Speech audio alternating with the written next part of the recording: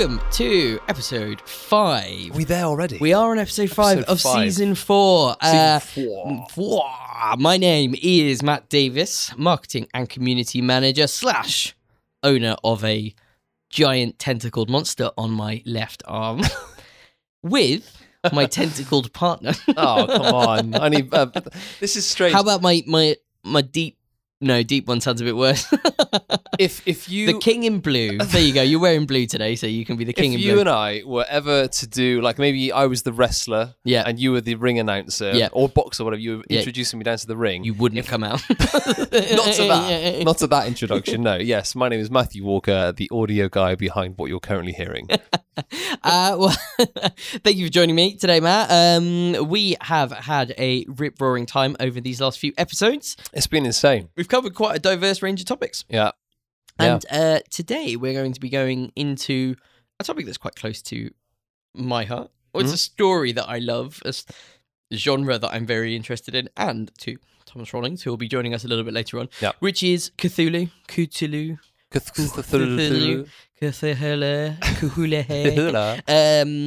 We'll discuss the pronunciations a bit later. But yeah, I also should probably say this is also #sadface, because this will be my last episode. Is this it? No. This is it. I've been dreading this moment. This is season 4, episode 5. This will be my last one to be going on with. So, see, now you could probably put in a history of me saying, right.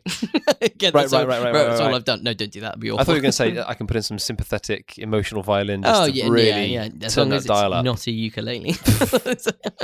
Follow us on Twitter, and you'll see. You wait. You'll see the war that's going on currently between the two of us online. But yeah, no. Unfortunately, this is my sad departure from Auroch Digital. So, by the time this comes out, we'll have a new marketing and community person in position, and I am fully confident that they will no doubt be incredible, wonderful, even better than I could ever hope to aspire to. And I'm very excited to see all the stuff that comes out. But yeah, I'm gonna be moseying off. So I'm gonna be going off to work in the government. That's what I'm going to be doing. Which is almost as fun as working. Yes, it is. Digital. I should almost as exciting. No, I'm really excited about the challenge. I'm really looking forward to it. But no, I just thought I'd take this opportunity to say a big thank you to everyone who listens. Big thank you for everyone who's been picking up these episodes. Joining us on our journey. When we started. It's a year ago now that we've had this, and we're already up to season 4. And looking down to season 5. But I am very confident that Auroch Digital is going in the right direction. I fully believe that company's going to go from strength to strength. Is that why we're offering you? We've got rid of the dead weight. Now we can go in the right direction. It's finally been able to. You've been nothing but holding this up for a year, Matt. God. So, and we thought, for my final episode, we talk about something that I particularly like, which is Cthulhu. So why not? So we'll probably talk a little bit more in the end of the episode. But let's get a more positive note, shall we? Let us get into a more positive vibe, and let's get into the potted history of Cthulhu games. So we are now going to dive into our last couple of episodes we did a sort of potted history of seems to go down very well. People seem to enjoy those. So we thought we'd talk about a subject that's very close to myself and Thomas Rawlings' heart. And thank you again, Tom, for joining us right now. It's very close to your left arm as well. Very close to my left arm. In fact, it takes up a large portion of my left arm, which is a potted history of Cthulhu games. Should you post a picture in the show notes of your left arm? I think I will. Actually, you know what? I'm going to post the picture I did for Acton Cthulhu Tactics, which was me in my Cthulhu t-shirt with my Cthulhu tattoo. Playing. Were you showing the full text? Oh, right. Yeah, there's a lot of Cthulhu. That's breaking the fourth wall there. There's a lot of Cthulhu in there. I do have 2 big tentacles next to my desk at home as well. Okay. I wondered what you were going to say then. 2 tentacles for legs. This is a family podcast. But we are going to talk just a little bit more about Cthulhu, just Cthulhu in general. So for those of you who maybe are less aware, what is Cthulhu? Where does the story come from? What's that? And is that the correct pronunciation? Is the first debate everybody has. Yes. Well, Lovecraft intended the word to be difficult to pronounce, and that's why it's spelt. So arguably, there's no such thing as a correct pronunciation. So Cthulhu, however you want to say it, no one can say you're wrong. But I think Cthulhu has become the kind of most commonly used version. When we did the Acton Cthulhu Tactics podcast, we covered a lot more about who Cthulhu is and what that is. I mean, I'll rush through it briefly now, but I think if people want more detail, I think we go into a lot more detail there. So super quick introduction. What we now call the Cthulhu mythos was predominantly created by a writer called H.P. Lovecraft, predominantly working around the turn of the last century, sort of 1910 into the 1930s. And he created a series of stories that he ended up interlinking with a series of creatures, the most famous of which now, but not necessarily then, is the Call of Cthulhu. And then because they had this idea, lots of the other authors in that circle would riff off each other. They would play, they were kind of like in jokes. They'd use each other's monsters. They'd use spell books and characters off each other. So you find that the kind of what happened in effect, they created like an open source horror community. And then it's pretty cool. Yeah, it's very cool. So as they bothered, so other famous ones are The King in Yellow is like Lovecraft was a fan of The King in Yellow, which is a stories written by Robert Chambers, but he himself borrowed some of the concepts from there, like Carcosa from Ambrose Bierce. Other people within Lovecraft's circle included like Robert E. Howard, who's famous for Conan. Thank you, a model of mine. I've tried to aspire to in my life. He also wrote a series, another barbarian called Bran Mac Morn, who's like a Pictish barbarian. Okay. And then, there's a whole bunch of other authors in there, but I guess the other one that's often noted is Robert Bloch, who was famous for writing Psycho. And they all kind of, like I say, they riffed off each other. They wrote stories. They kind of played around. And so over time, this large body of work. And then I guess after Lovecraft died, he wasn't that famous. He wasn't hugely known. Yeah. Is Da Vinci? I've heard it. Is it Da Vinci that he wasn't famous in his lifetime? Or no? Chopped his ear off. Oh, Van Gogh. Van Gogh, he didn't really have as much... Just interestingly, he was only part of it, not his whole ear. There you go. I played him in a musical once. There we go.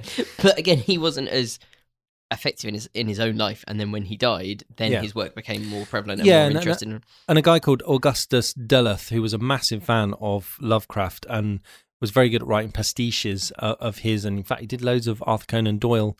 He wrote a series of pastiches called The Adventures of Solar Ponds, which was his Sherlock Holmes pastiche.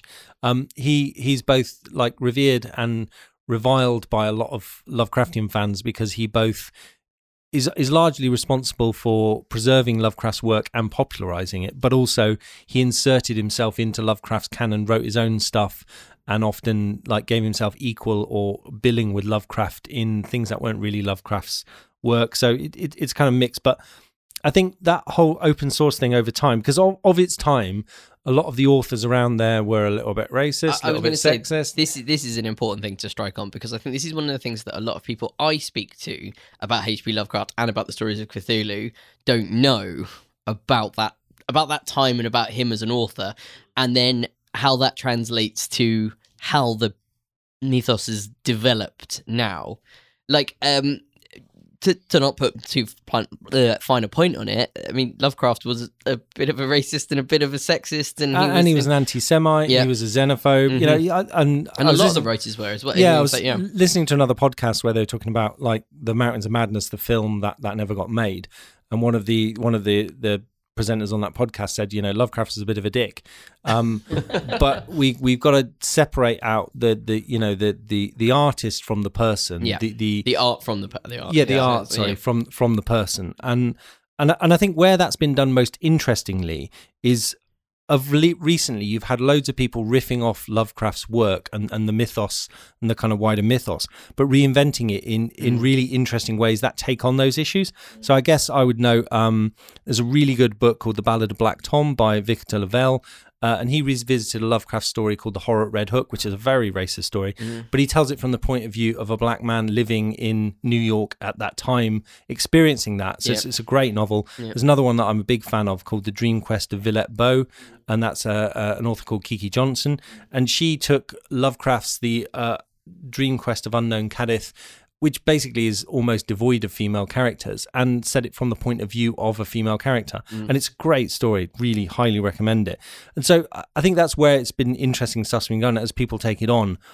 So I think you can't ignore it, but at the same time, you can't allow it to define it, because so many other people have added to the mythos, and it is effectively out of copyright, so it is open source. I mean, that's the love of it that I have, is that it's been so sort of like, it's been so like reused and repurposed and retaken in really interesting and new directions, that it's almost like the gestation of the idea is all that's been needed to spark all this creativity and these ideas, like, you know, like. And we're going to come on to the games and stuff that have inspired out of it. But like, you really do get that sense that it's now a community that is driving this forward, not the person.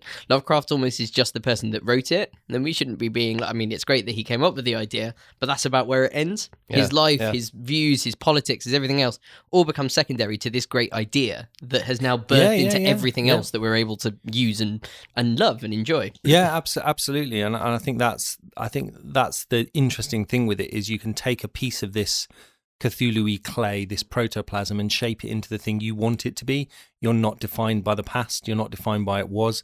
And that's why it's still so vibrant. I think if it didn't have that, we'd be talking about somebody else. Yeah, this absolutely. would not be what we'd be discussing. So let's then move on to a topic that's a little closer to our hearts. Let's talk about Cthulhu in video games, because obviously there's, again, like we did when we did the history of Car Combat, we could go down a pathway of TV shows and videos and blah, blah, blah, and all this stuff.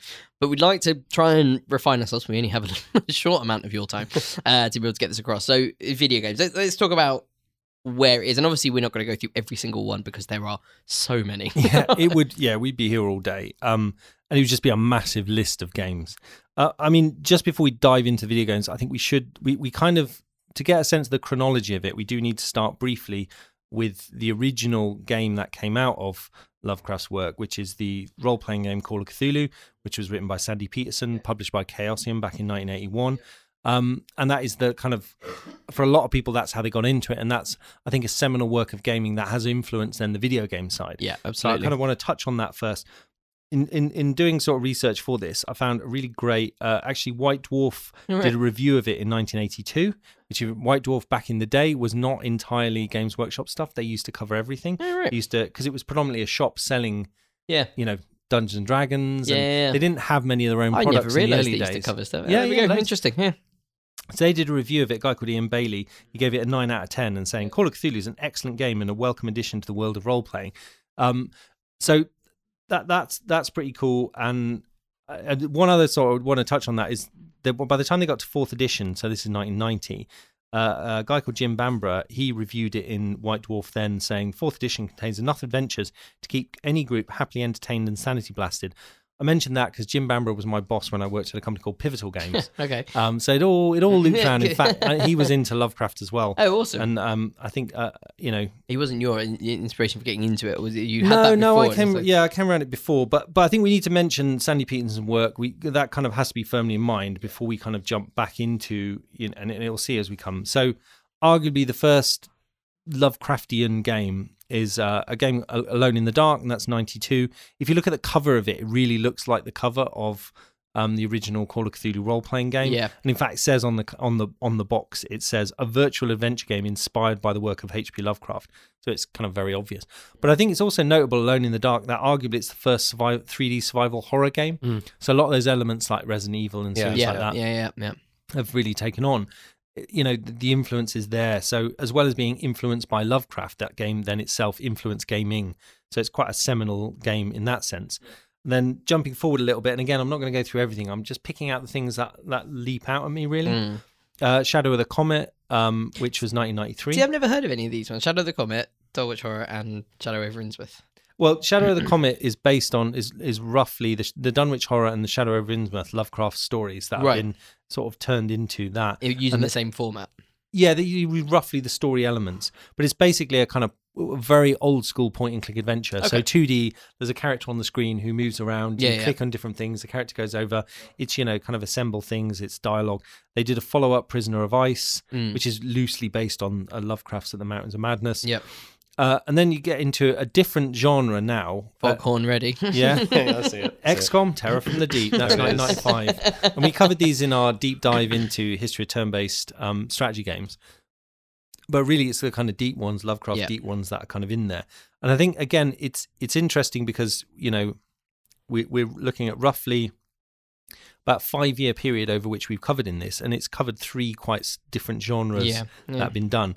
And then the one that I actually I played this at the time, but I didn't clock it all. Yeah, I was going to say this has been a new one. Yeah, Quake. That's not something I would have thought had been connected. You can't record reactions in podcasts, but I just saw that and I'm like, whoa. There's look at that forehead creased in incredulity over there. Yeah, so Quake of the title is actually the code name for Shub-Niggurath, which is one of Lovecraft's sort of monsters.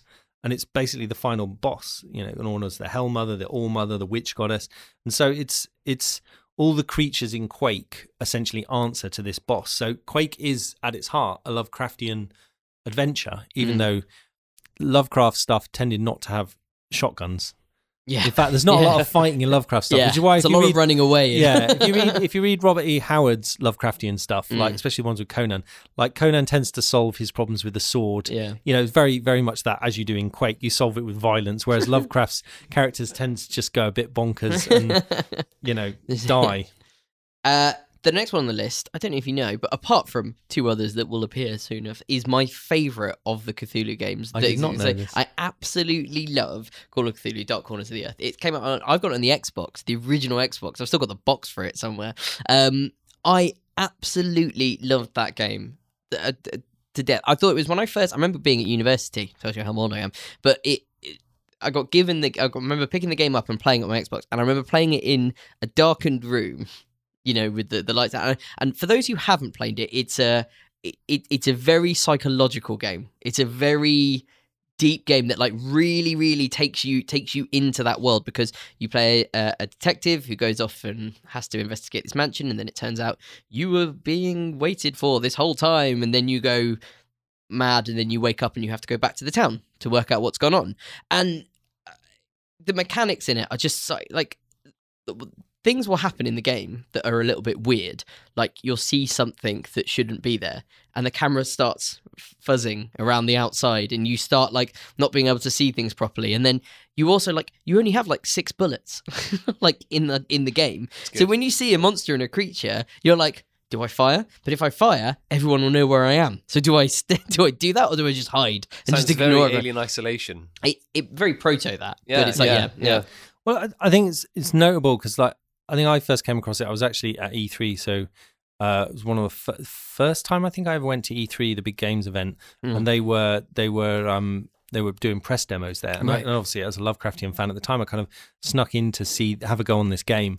And they were giving away copies of the rule book to people. So they gave me, and I think I didn't have a press badge, but I was in there and they gave me that. I was like, brilliant, this is great. I got to play this game. And they've given me a copy of the Call of Cthulhu rule book, which I already had. So amazing. I had a spare copy then. But how to infiltrate E3 by Auroch Digital. But I think it's notable in that, and maybe this is a subject for another podcast, games that have grown. When it came out, it wasn't that well. It bombed commercially. Yeah. It wasn't that well received. But over time as well. I made it sound like it was like a 10 out of 10 game that everyone loved. But over time, it's really grown in reputation, and I think deservedly so. I agree with you. I think it's a really good game, and I think it's the suspense in it is I think it's very it's fair that it's been reappraised. So again, doing research for this, I noticed that PC Gamer put it as 87 on their list of best PC games of all time in 2011. Yeah. So that's notable that was, so 6 years after it came out, they're kind of starting to recognise it. And I think that will just kind of grow. So yeah, great game. Yep. A few others I want to mention. Sherlock Holmes The Awakened, which is by Frogwares. I only want to mention that. They're lovely people, Frogwares. And they are currently doing The Sinking City, which I think will be published by Big Ben. Which looks very cool. Yeah, which looks very cool. Very cool. Definitely got my eye on that. Mm-hmm. 2010, Cthulhu Saves the World. A really different take. You're now Cthulhu. If you've not played it, it's kind of like a JRPG. Okay. The script is very funny. It's hilarious. Have you played it? Yeah. Yeah, I mean, it's like Cthulhu lost a lot of its horror in a way over the years because people do everything Cthulhu plushies. Yeah. There's definitely it became a bit cutesy, didn't it? Yeah. And then 2012, a game came out called Call of Cthulhu: The Wasted Land, and that was my first I was going to say overtly Cthulhu game that I'd worked on. This is a game I've been wanting to make for ages. So we used a World War I setting. And I loosely used some of Herbert West Reanimator as part of it, as well as Call of Cthulhu within there, and mashed a bunch of stuff up. Very, very proud of that game. I won a couple of awards for it, and still super proud of that. And then 2013, I mentioned Chainsaw Warrior. I was going to say, this is interesting in terms of the lore. I don't pick all these things, but I mention it just because that's a game we did. And I didn't see it as a Lovecraftian game, but when I did an interview after doing Chainsaw Warrior, so in 2013, the original is 1989, the board game. I did an interview with Stephen Han, the designer, and he mentioned that actually Lovecraftian stuff was one of a variety of influences that went into it. So the Chaos Cultists in there, he said, kind of came to him from Lovecraftian stuff. And you can find out a little bit more about that in our Chainsaw Warrior episode as well. Yes, if you want to go back and have a listen to that. But more of that, we'll talk about that now. Then there's a game called The Last Door. Last Door is another point and click, so we've gone back into a genre, but it's pixel art, and I'd recommend people check it out because they're actually really effective at doing horror in pixel art, because the two doesn't sound like it should work, but it actually works very well. And in fact, I backed another game they're doing on Kickstarter, which is, I'm not sure how Lovecraftian it is, but it's like a kind of 2D Dark Souls combat game called Blasphemous. Yes, yeah. Really Super Metal one. Yeah. We were talking about this, yeah. So, looking forward to that. 2016 Darkest Dungeon, which I think a lot of people would have heard of. Darkest Dungeon is a great game. Big fan of it. Again, it's so Lovecraftian. Like the company that made it is Red Hook Studios. They've got like DLC called The Color of Madness, which is color out of space. I think this really what it shows is this idea that again they're taking, and it comes back to that point I was making earlier, that we were taking an idea and taking it down a different pathway that you might not have thought about, and even though it might not be overtly, again, Chainsaw Warrior is a good example of this, it might not overtly be a Cthulhu game and it has to have the words Call of Cthulhu or Cthulhu does this. It's much more like, here is the inspiration. And we're taking it our direction, and we're going to, although they then did the Color of Madness DLC, which kind of offsets that a little bit. They do, because it's like you're going into this ancestral home to try and find relics, and as the darkness of that drives you, all your characters slightly insane, and they go insane in different ways. I mean, it's as a sanity system, and it's interesting you mention it with Dark Corners of the Earth. They have the kind of idea of going insane. Yep. It's a common theme, and again, going back to Sandy Peterson's work on the original Call of Cthulhu with the sanity mechanic. Yeah. Lots of Lovecraftian games riff off that sanity mechanic in different ways, which I think makes it really interesting. But I think, Darkest Dungeon for me, I think they've done one of the best interpretations of the psychological thing and how they make it gameplay of any game, really. I think it's a brilliant game. I'm a big fan. Yeah. So 2018, I also want to mention Cultist Simulator by Weather Factory, which is a really unusual take on a card game. But it's a brilliant game. I think, like I said, back on Kickstarter, so we spotted its genius early on. But it's a great game, thoroughly recommend. And in fact, they are currently, I think they're going to be doing another Kickstarter for a game about a character who runs a library with strange books in or something like that. It sounds really intriguing. Very interesting. Yeah, very cool. We should stick a link in the show notes to it.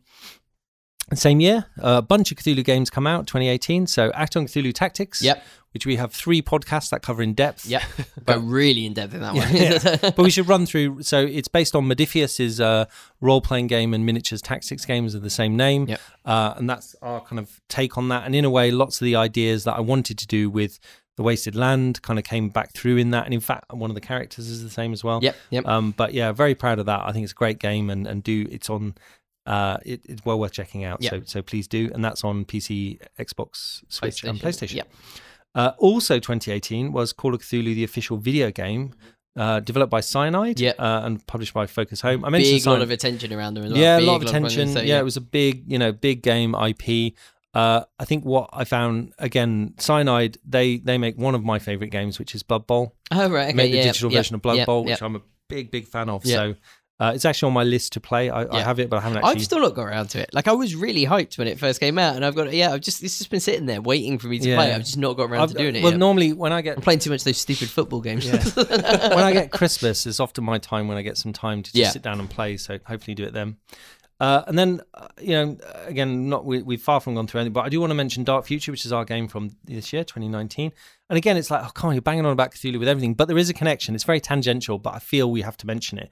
And so within the novel Demon Download, there's a scene where one of the characters talks about all of the strange beings that are, like, there's a big list of deities that are trying to do something to the world. They're trying to destroy the kind of causality and sanity in the normal world. And within this massive list of gods, and lots of them are real ones, like Quetzalcoatl,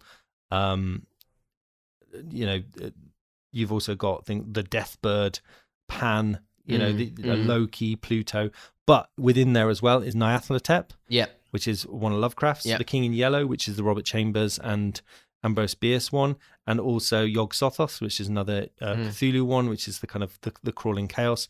So I think again there's this kind of and this sounds like Dark Future and Chains of War. I did not consciously say let's have games with Cthulhu in. They just happened to have it, and I think to me the reason I mention it is it's so pervasive now. It's such an interesting current. It runs through lots of geek culture, which is great. Try reading one of my marketing reports. It's full of it. They're just like Sub-Nigoroth Cthulhu. Just like it sort of reels off on the end. It's just you have to have a candle every time you read one of them. So I mean, that's a rather broad overview of video games in general. I mean, just to ask you quickly, do you have a favorite in that list? Is there one that you're particularly like? I've already thrown my hat in the ring. I think Dark Corners of the Earth is, and I would recommend anyone who wants to go back that has already picked up Achtung Cthulhu Tactics to go and have a look at Dark Corners, because I really think it gets the immersion really well. Yeah, I mean, of our games, I'm super proud of Wasted Land and super proud of the work we did on Achtung Cthulhu Tactics, and they're both overtly Cthulhu games. So other than our stuff, I think probably Darkest Dungeon is one I play the most of, should we say. With everything considered, like what Cthulhu game would you love to play moving forward? Like something that hasn't been done, so like an interesting concept, a new setting. Jet Set Cthulhu.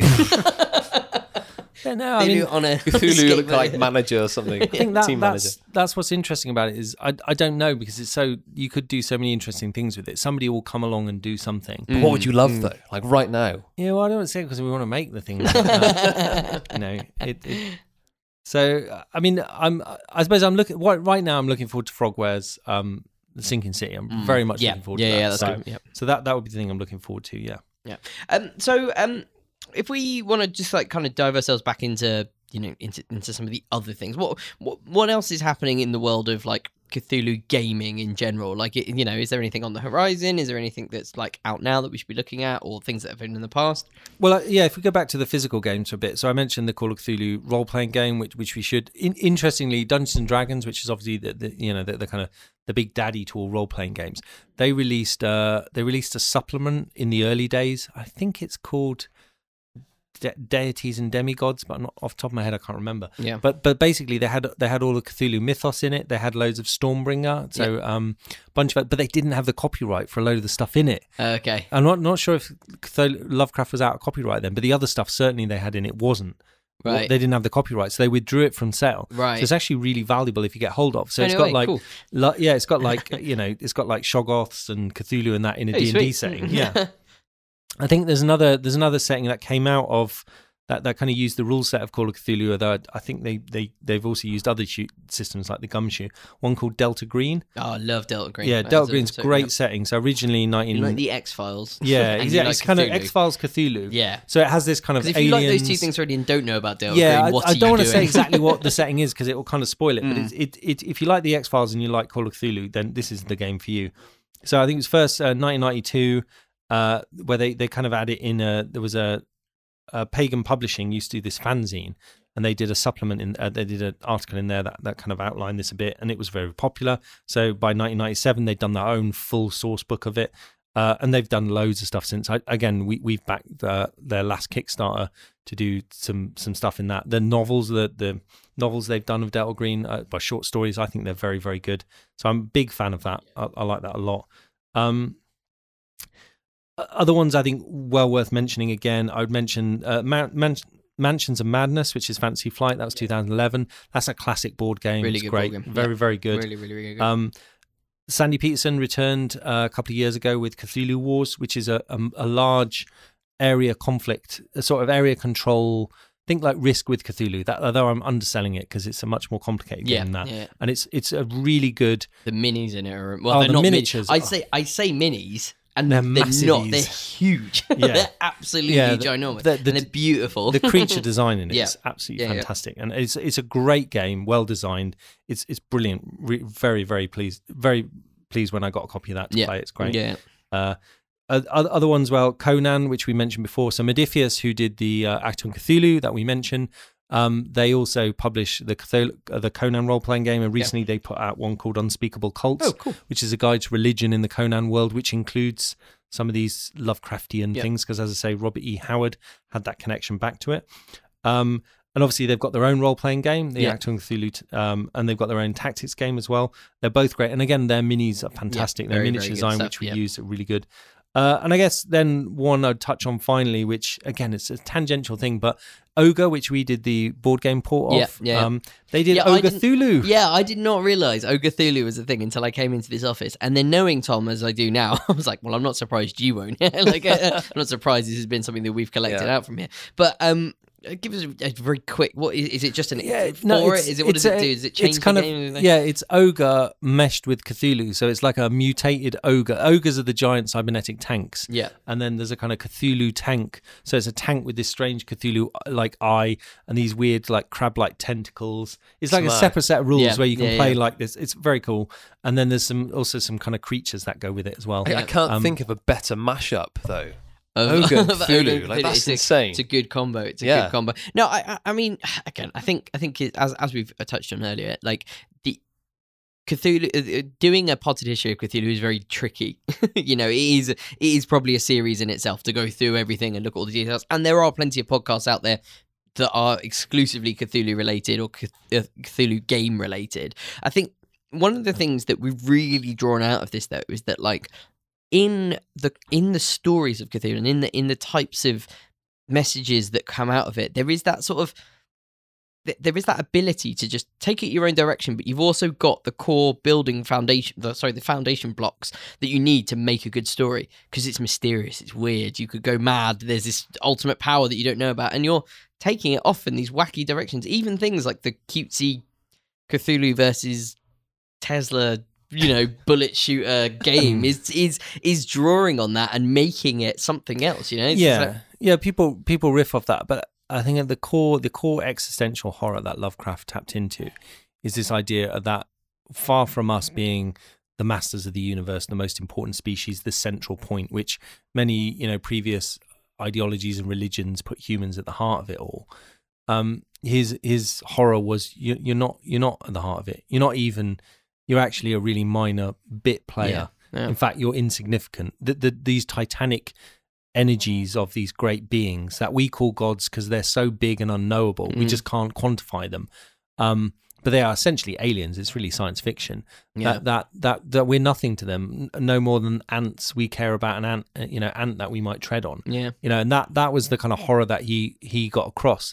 And in a way, I think even the Cthulhu plushies, maybe people aren't consciously aware of what they're doing, but it's an attempt to engage with the horror of our own mortality. Yeah. And that's the horror it faces you with. I've never been able to explain my tattoo better to anyone. Well, basically, it's a mirror into your soul. I think it does. Like that like the mortality of us as individuals and the mortality of us as species, because the fate of all species is to live. Who live is to die. No species is immutable. No species lasts forever. We might still be something of us in other things, but eventually we move on. And Lovecraft touches on a lot of this stuff with the way he, something like the Shoggoths, for example, which are in Achtung Cthulhu Tactics. These kind of protoplasmic beings that we used as a slave race, but that rose up to try and overthrow people. They have this kind of this raw idea of horror is that actually human beings were just a kind of side offshoot of the project to make people to get biscuits down from a high shelf, with big tentacles or something like that. It's again, it just makes us not special. And I think that is, when you consider big issues that humanity faces, I think it's nice to remember that we don't control anything, far from it, and that's why working together is a better thing than not. Yeah. Which is a positive take on the existential dread of Lovecraftian horror. Has there ever been anything highly romanticized? It's all very horror-centric. Has there ever been some novel, a game, or even a film maybe that's more like romanticized with Cthulhu as a centric being within that? When you say romanticized, you're not talking about a dating simulator. I don't think we are ready for that yet. I think that probably but just something like, that seems like an interesting. We're talking about setting just now, like where I would love to see it go there. Could it go there? Well, I suppose Cthulhu Saves the World is the closest. The closest of the ones I've played to making Cthulhu a, trying to understand Cthulhu's point of view. But actually, there is a Neil Gaiman. I think it's a Neil Gaiman short story called I, Cthulhu, where he tells the thing from Cthulhu's point of view, right? Which is obviously not our point of view. Maybe that's as close. See, all of a sudden, I'm much more drawn to that kind of sympathetic approach. It's free online. I think you can just Google. But also, do be sympathetic towards Cthulhu because he's not a nice, not a nice thing. Until you know where he's come from. Yes, that's very true. Yeah. No, I still think he's probably a little bit of a B word, but. Tom, thank you very much again. Really appreciate you coming in. So appreciate it, and we'll speak to you on the next episode. So I kind of feel like I need a beer or a cider or something to ease the existential dread I'm feeling about my place in the grand universe. I mean, just looking back at the content of season 4, we've gone into space, gone to Mars, gone underwater, we've been to a whole lot of places, and it's weird that that's the final one is our soul. That seems to be the theme, right? And you're doing something very, very similar. You're kind of firing yourself off into another dimension, it seems. A whole new whole new world. You will be missed, man. Oh, thank you. Be missed. Thank you, Matthew Walker. I know I'm gonna miss these chats. I'm gonna miss this together. But let's not kid ourselves. These aren't chats. It's just you talking at me whilst I hit record and watch levels and nodding. That's very important in a conversation with me. I think though. No, honestly, I'm very excited to see what's going to happen with this podcast in the future. I'm sure the next marketing community person will take over this hot seat well and lead this forward in the right direction. But keep following all the Auroch Digital stuff. We're all over on these different places, so you can go off and see us on Facebook, on Twitter, on Instagram. You can follow us on LinkedIn if you want to. Wow. It's more businessy stuff on there. No one includes that in a course right. We're on YouTube. You can find us on